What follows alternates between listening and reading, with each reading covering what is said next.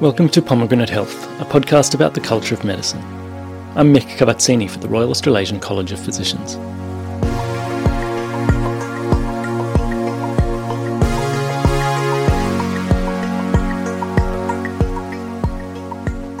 This is the third part of our introduction to artificial intelligence in medicine. In the previous episodes, we explained how to build machine learning models that assist in diagnostic and prognostic tasks, how to test them in the lab, and then iron out the ergonomic friction points in the clinical workflow. As we mentioned, a lot of clinical AI projects stall at this last mile of translation. They say the proof of the pudding is in the eating, and if we're talking about clinical interventions, that means patient outcomes. But as we'll hear, there haven't been a lot of good quality randomised controlled trials for AI-assisted clinical processes, despite updates to the benchmark Spirit and consort statements. And there's a huge variety of tools becoming available in other aspects of healthcare, from consumer wearables to health system administration, that are challenging regulators like Australia's TGA and the US FDA. To discuss these challenges, I had great help from Associate Professor Paul Cooper, who's a member of this podcast's editorial group. My name is Affiliate Associate Professor Paul Cooper.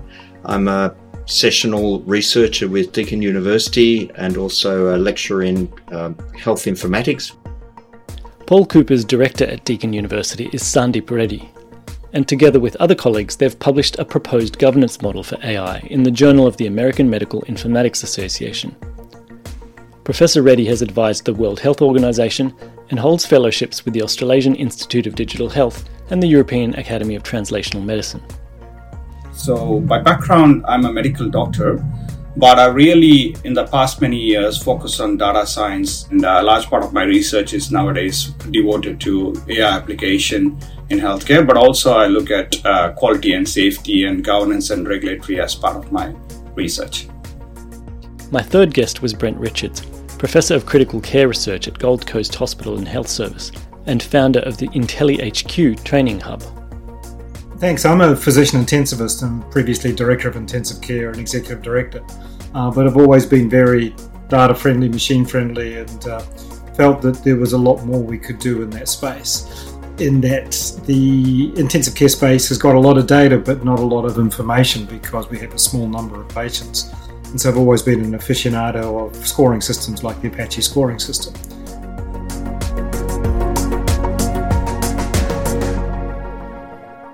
Brent, tell us about your own clinical practice and how your machine learning competitor to that Apache algorithm should be used. The Apache algorithm stands for Acute Physiological and Chronic Health Evaluation. It's a scoring system for the severity of illness of a critically ill patient. It's a predictor of outcome, so whether a patient's more likely to survive or not survive. One of the early trials that showed its worth was there was I think it was an anti-TNF alpha for sepsis, and it didn't look like it worked. But when they subcategorized according to Apache score, they found there was the very sick where it created too much noise and wasn't going to do too much. There was the not very sick at all where it seemed to cause harm. And there was the moderately sick where it definitely seemed to help. And so it therefore became important that you actually worked out what set of patients you were working with, and you were actually comparing like with like. First came about in 1984, Apache 2.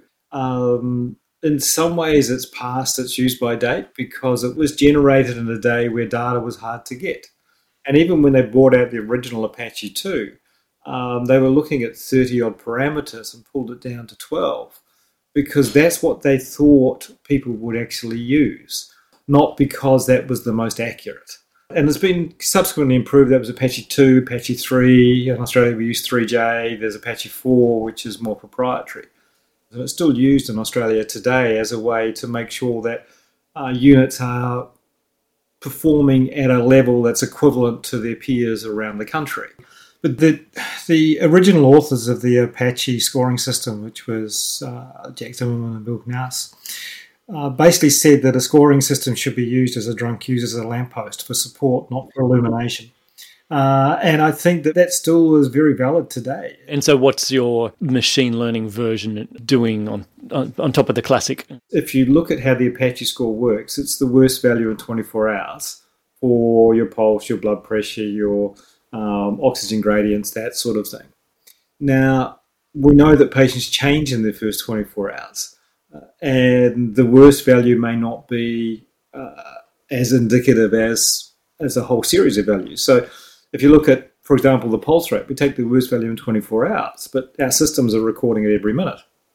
And we even did some early research where we actually showed that simply looking at the standard deviation of the hourly values added value to the prediction algorithm. Mm-hmm. So as what's happening in the AI space is you can then ingest far more data, both in terms of breadth and depth, to give a much more fine-grained and more nuanced answer built into individual diagnoses, individual patients. And then you can start to take it the next step as you more personalise the medicine that you're going to deliver to that individual.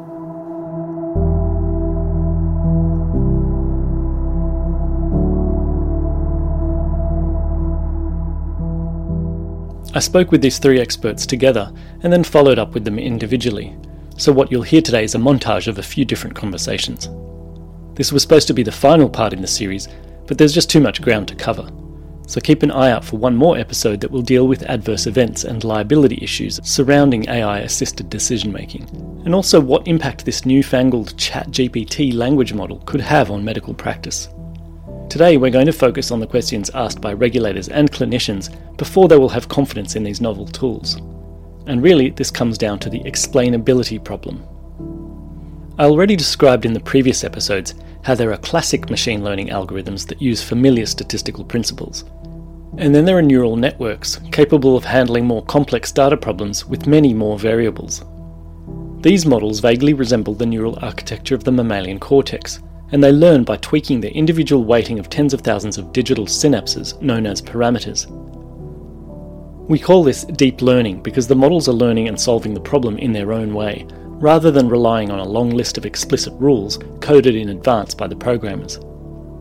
The problem is that in many cases it's actually impossible to follow the machine's reasoning, and whether it follows the same logic that we humans would use. This black box is very unsettling to some clinicians and regulators, who say that for high-stakes decisions we should only be relying on models that are intrinsically explainable. Others argue that, in fact, we don't really understand the function of many drugs, and yet we're able to validate their performance against quantifiable clinical outcomes. Brent Richards is of this camp when it comes to trialling the performance and safety of deep learning AIs. In medicine, we're actually fortunate because we've got a very long history of trying and testing and even working with technologies and particularly drugs that we didn't completely understand. If I take you on the journey of theophylline, which started in the 1950s. We didn't really know how that worked. Mm-hmm. Well, we thought we did, but we didn't. And that's been through numerous iterations as to how we thought or how we think that it's worked. But while we've been using it, we've actually been testing the outcomes as we go along and putting the guardrails around it. So in many ways, AI will fit somewhat into that space. And if I look again back to the theophylline, it's now considered to have some immunological effect. Now, I can assure you that I don't understand the immunological effects of theophylline, and I would struggle to explain them or get them explained to me. Mm-hmm. So I think that we need sufficient experts in the space who can dive deep, like an immunologist who could then dive into theophylline for me. If you look at our phase 1, 2, 3, 4, bringing a new drug to market, we can pretty much align that in the AI space, where you develop a model, you test it in concert with what you're currently doing. But then you can have a very aggressive phase 4, which is uncommon in the pharmaceutical space, but a very aggressive phase 4. Why? Because for the algorithm to run, it's got to collect the data. And if you're collecting the data to use the AI tool, then you can continue to collect the data to continue to monitor the outcomes. So we've actually got an opportunity which is way better than what we have in the drug space, where the data that's collected to bring a drug to market isn't continually collected. What do the early phases look like? And I've heard of terms like shadow implementation. So the phase 1, 2, and 3 in many ways can be a lot quicker because you're using data that's already there and recruitment that's already there. In that some of those data are in the lab already, where you've been testing on images that have been captured already. Yeah, so you do that original, and then you take it out to a different, shall we say, treatment group, and that was your phase 2, and then phase 3 you broaden it out again, and you're there. And then what do you mean by aggressive phase 4 and the guardrails around that? Does aggressive mean on a very large scale, on a scale larger than what we're normally used to in terms of patient recruitment? When I talk about an aggressive phase 4, I mean far more intricate than current phase 4 trials. So it's in some ways aggressive against the algorithm, not aggressive for the algorithm. If you look at most of our phase 4 trials currently, they tend to be quite soft in marketing. Why? Because they're quite expensive to run. To run a phase 4, and they're quite challenging. Whereas when we're talking about using algorithms with data, we're already in the market collecting the data and using the data as part of the algorithm. And given the fact that you'll have a continuously changing landscape, both in terms of data drift, algorithm drift, then we need to be monitoring the outcomes of those AI far more than what we do in our normal phase 4 implementations. And you talked about guardrails. What would they be specifically? Again, it's to make sure that we don't continue with some of the mistakes we occasionally make in the pharmaceutical space, where drugs start to get used outside of what they were envisaged for. Some drugs end up being withdrawn early on in their phase 4 life simply because they've been used off license.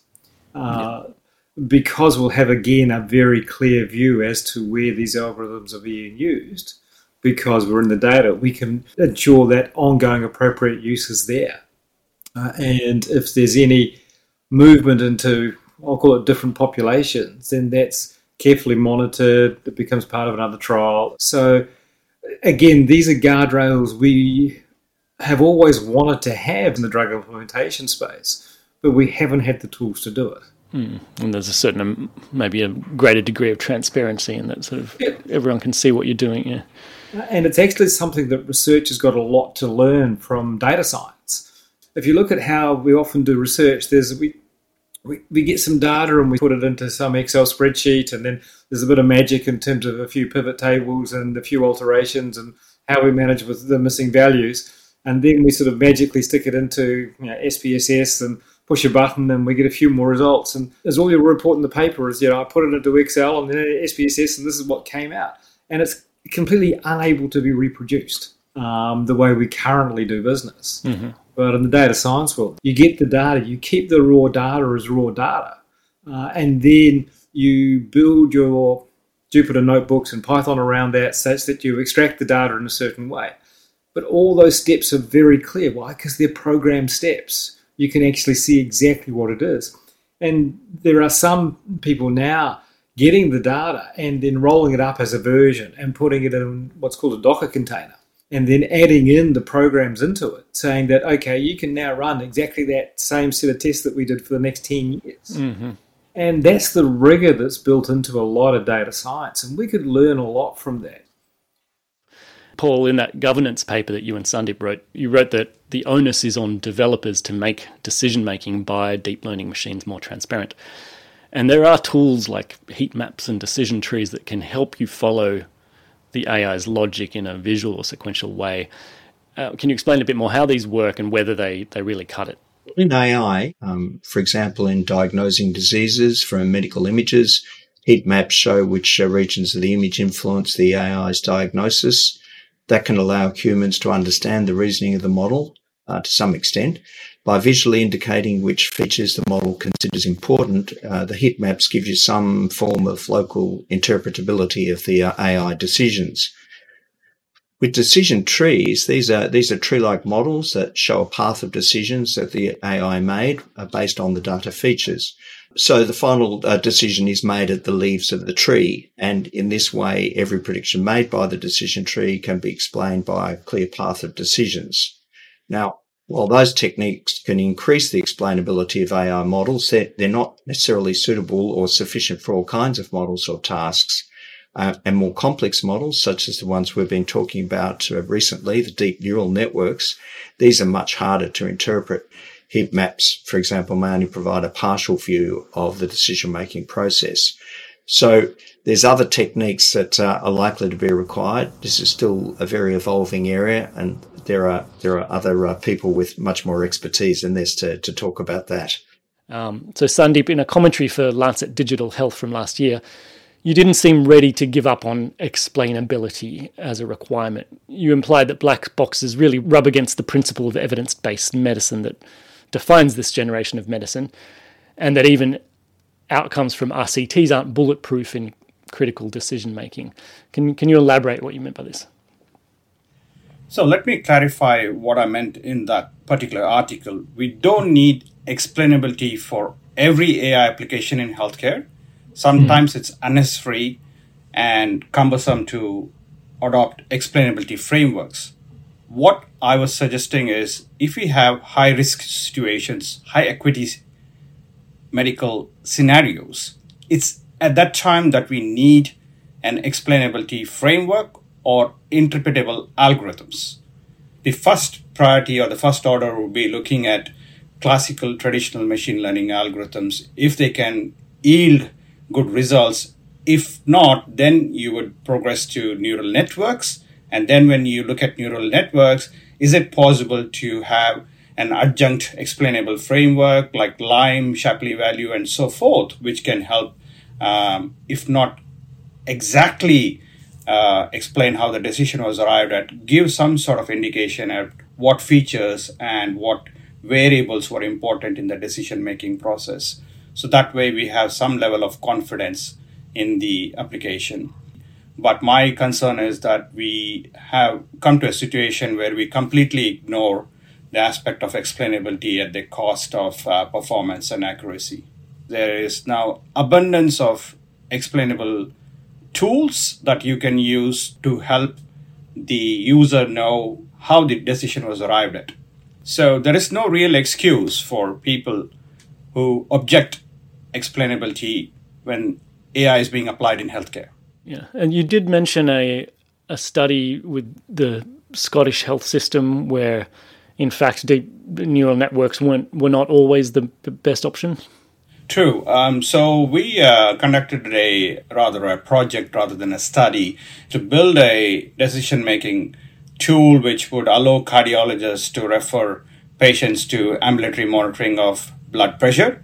So, it's a chronic condition, so you are on a long-term medication. So you would want to be very assured that who you're confirming or diagnosing with hypertension indeed has hypertension. Mm-hmm. So we devised a tool which would allow the cardiologist to indeed confirm who indeed had hypertension or who had white coat hypertension. You may be familiar with the term, those people who do not have hypertension, but when they come to the clinic or in the hospital environment, they have an elevated blood pressure. So we looked at various algorithmic models to help with that prediction. And we found that gradient boosting and decision tree model, which are interpretable algorithms, much more accurate than neural networks in that particular situation. So there is quite a few studies which actually show that traditional classical machine learning algorithms sometimes perform better than neural networks. Neural networks are not necessarily the first sort of choice that you should be looking at.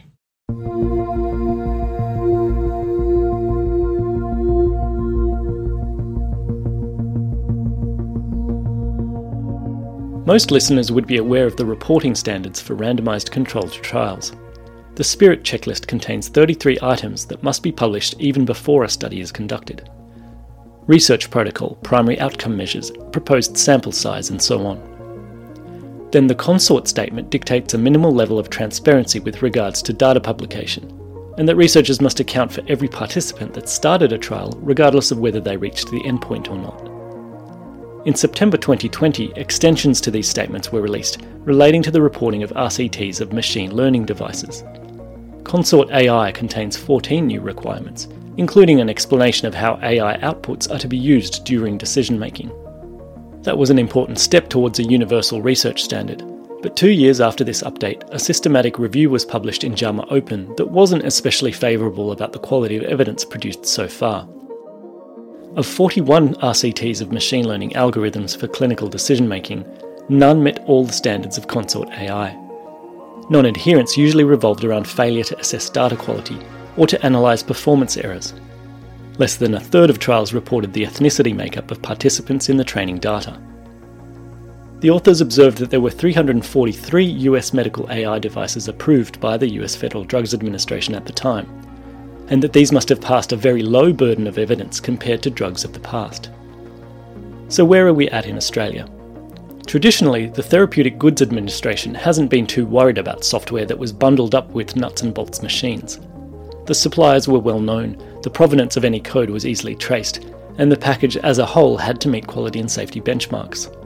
Indeed, you've certainly already used AI assistance for the differentiation of traces on an electrocardiogram, or for image enhancement of scans and pathology slides.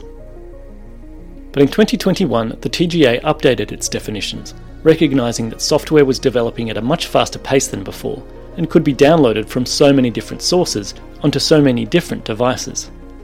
Now any software involved in diagnosis, prevention, monitoring, prognosis or treatment is considered a medical device that needs registration. Since that shift 2 years ago, there have been only 4 SMEDs, or software as medical devices, registered by the TGA, compared to the hundreds seen abroad. I asked Sandeep Reddy if we were being Luddites, or whether this caution was warranted.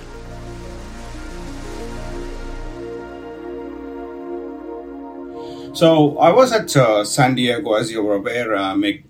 At part of that event was a presentation by the FDA as to their work towards regulating AI.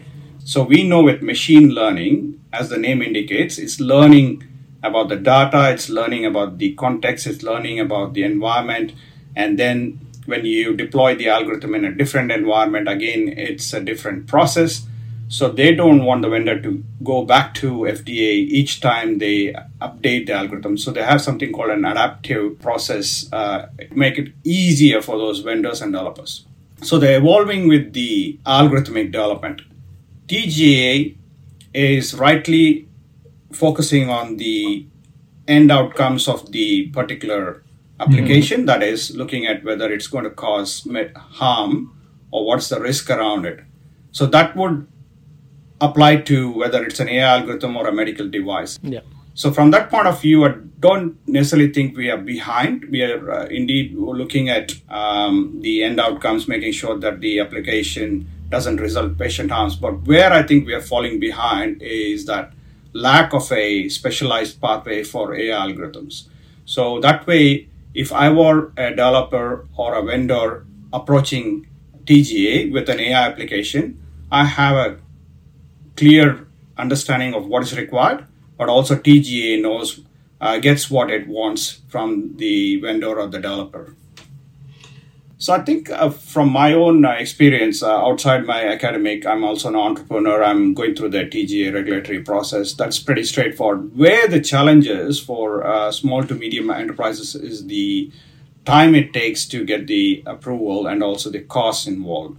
And that's no wonder you don't see a lot of AI applications in the ARTG, which is the listing of all the medical devices, whether it's medical software or medical device. You don't see a lot of them. The other aspect to why there are fewer AI applications here in Australia is the market. It's purely market, the economic sense. Is it worthwhile for the vendor or the sponsor to go through that process when they could give that, accord the same time in Europe or in the US and then get the access to a larger market? I found it interesting that in the small pool of devices approved in Australia, only one of these is for use by clinicians. It's called iPredict, not a very original name, and it's for use with retinal imaging devices to help with early detection of diabetic retinopathy, age-related macular degeneration, and possibly glaucoma. But the first registered device was actually Cardia Mobile, which collects ECGs in the ambulatory setting through a fingertip sensor and uses software on the consumer's smartphone to screen for various forms of arrhythmia.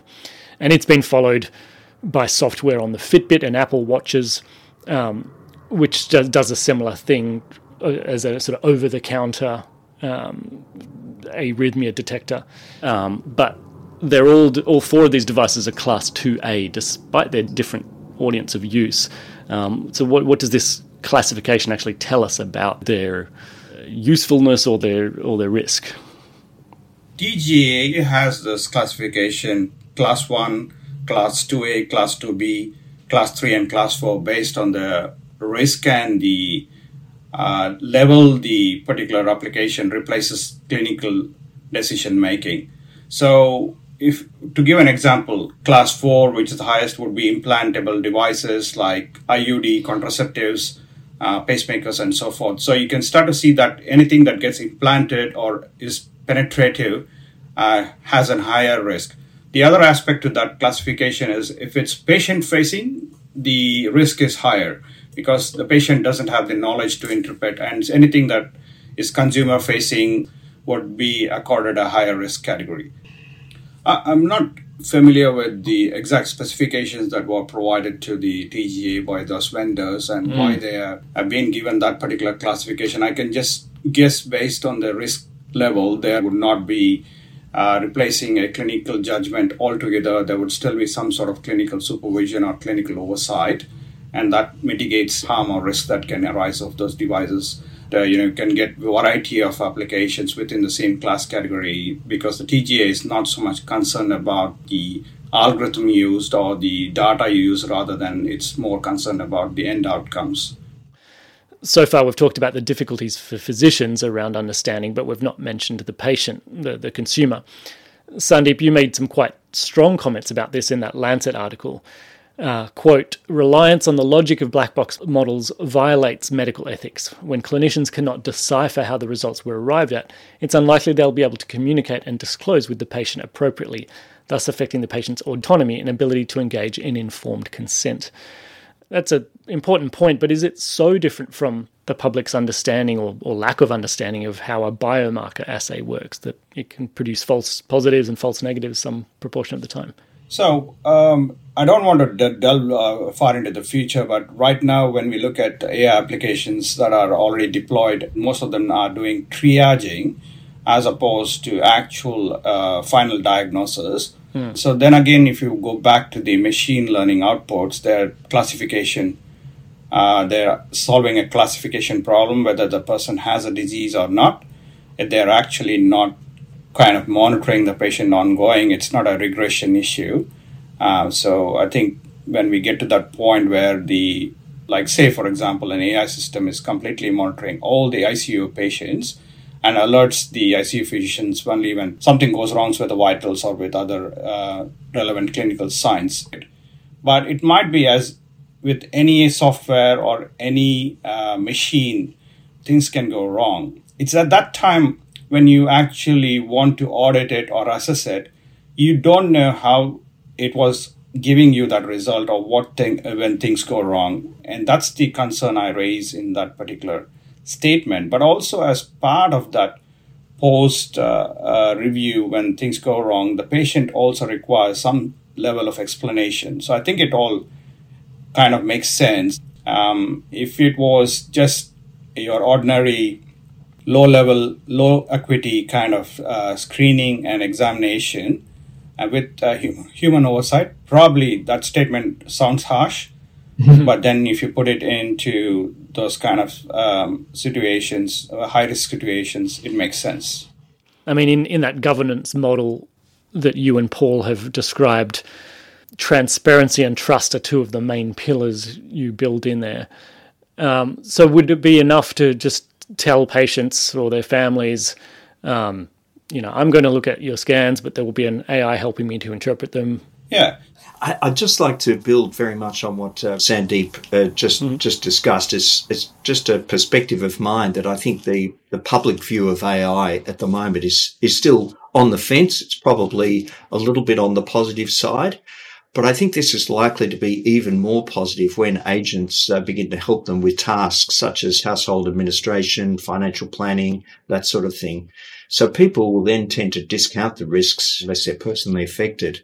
In my view, this means they'll become increasingly frustrated with the medical profession if they're not seen to be using the latest approaches that people have personally found can save time and lower costs and improve service. So to some extent, I expect consumer pull towards medical use of AI is probably going to take the medical profession by surprise in terms of its pull. In your governance paper, Paul, there's also the question of trustworthiness. Do researchers and commercial operators seek informed consent to use consumer data to train these models? There was already an episode in 2019 where Google and the Uni of Chicago Health Service were sued for sharing patient data with the AI developers. Don't those kind of standards already exist with regards to patient records and digital health, or is there a part of the framework that needs strengthening? So generally, researchers do seek informed consent for use of consumer data, and there are, for example, very strong protections for access to patient medical record information. However, the history of informed consent outside of the direct medical record access has not always been a happy one. For example, a couple of years ago, with consumer devices such as CPAP, sleep apnea devices in the US, they were found to be sending consumer data through to the health insurers. Now, in some cases, the usage was declared, but it was in very fine print, so to speak. And this is especially troubling with mobile health apps, which exist, as we've already discussed, in this grey regulation zone outside of the direct TGA control. So some of my university research has been about developing frameworks for assessing and rating such apps. My summary would be that the frameworks and privacy protections are in place for the TGA regulated apps and devices, but the transparency and clarity of adherence to relevant privacy protections for other health applications needs continuous scrutiny, for example, by consumer groups. And that's where I think the emphasis needs to be.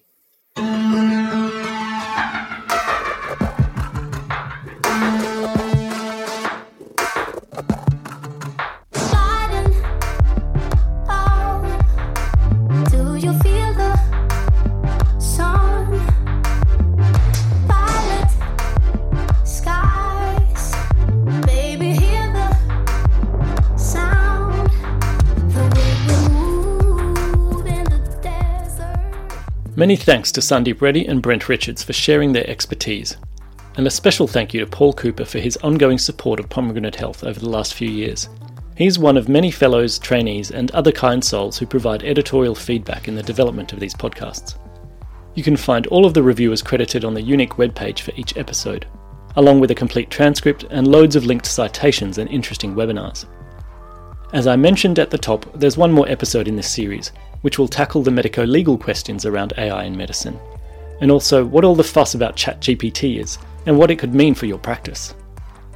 This field is a constantly evolving one, but rest assured that your colleagues who make up the RACP's Digital Health Advisory Group are on the case.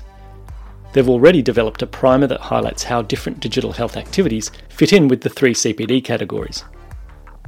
One of these fellows is Rahul Barmanrai, who you might have heard in a recent episode of IMJ On Air. If you log into the RACP online community app, you'll also find that Dr. Barmanrai has started some threads about artificial intelligence and these podcasts. Feel free to carry on the discussion there and value add to this CPD activity. And if you're really enthusiastic about the show, you can leave a review for Pomegranate Health through your listening app, whether that's Spotify, Castbox, Apple Podcasts, or even the college website, racp.edu.au/podcast. That's where you'll find our subscription list and email address too. This podcast was produced on the lands of the Gadigal people. I pay respect to their storytellers who came long before me. I'm Mick Cavazzini. See you next time.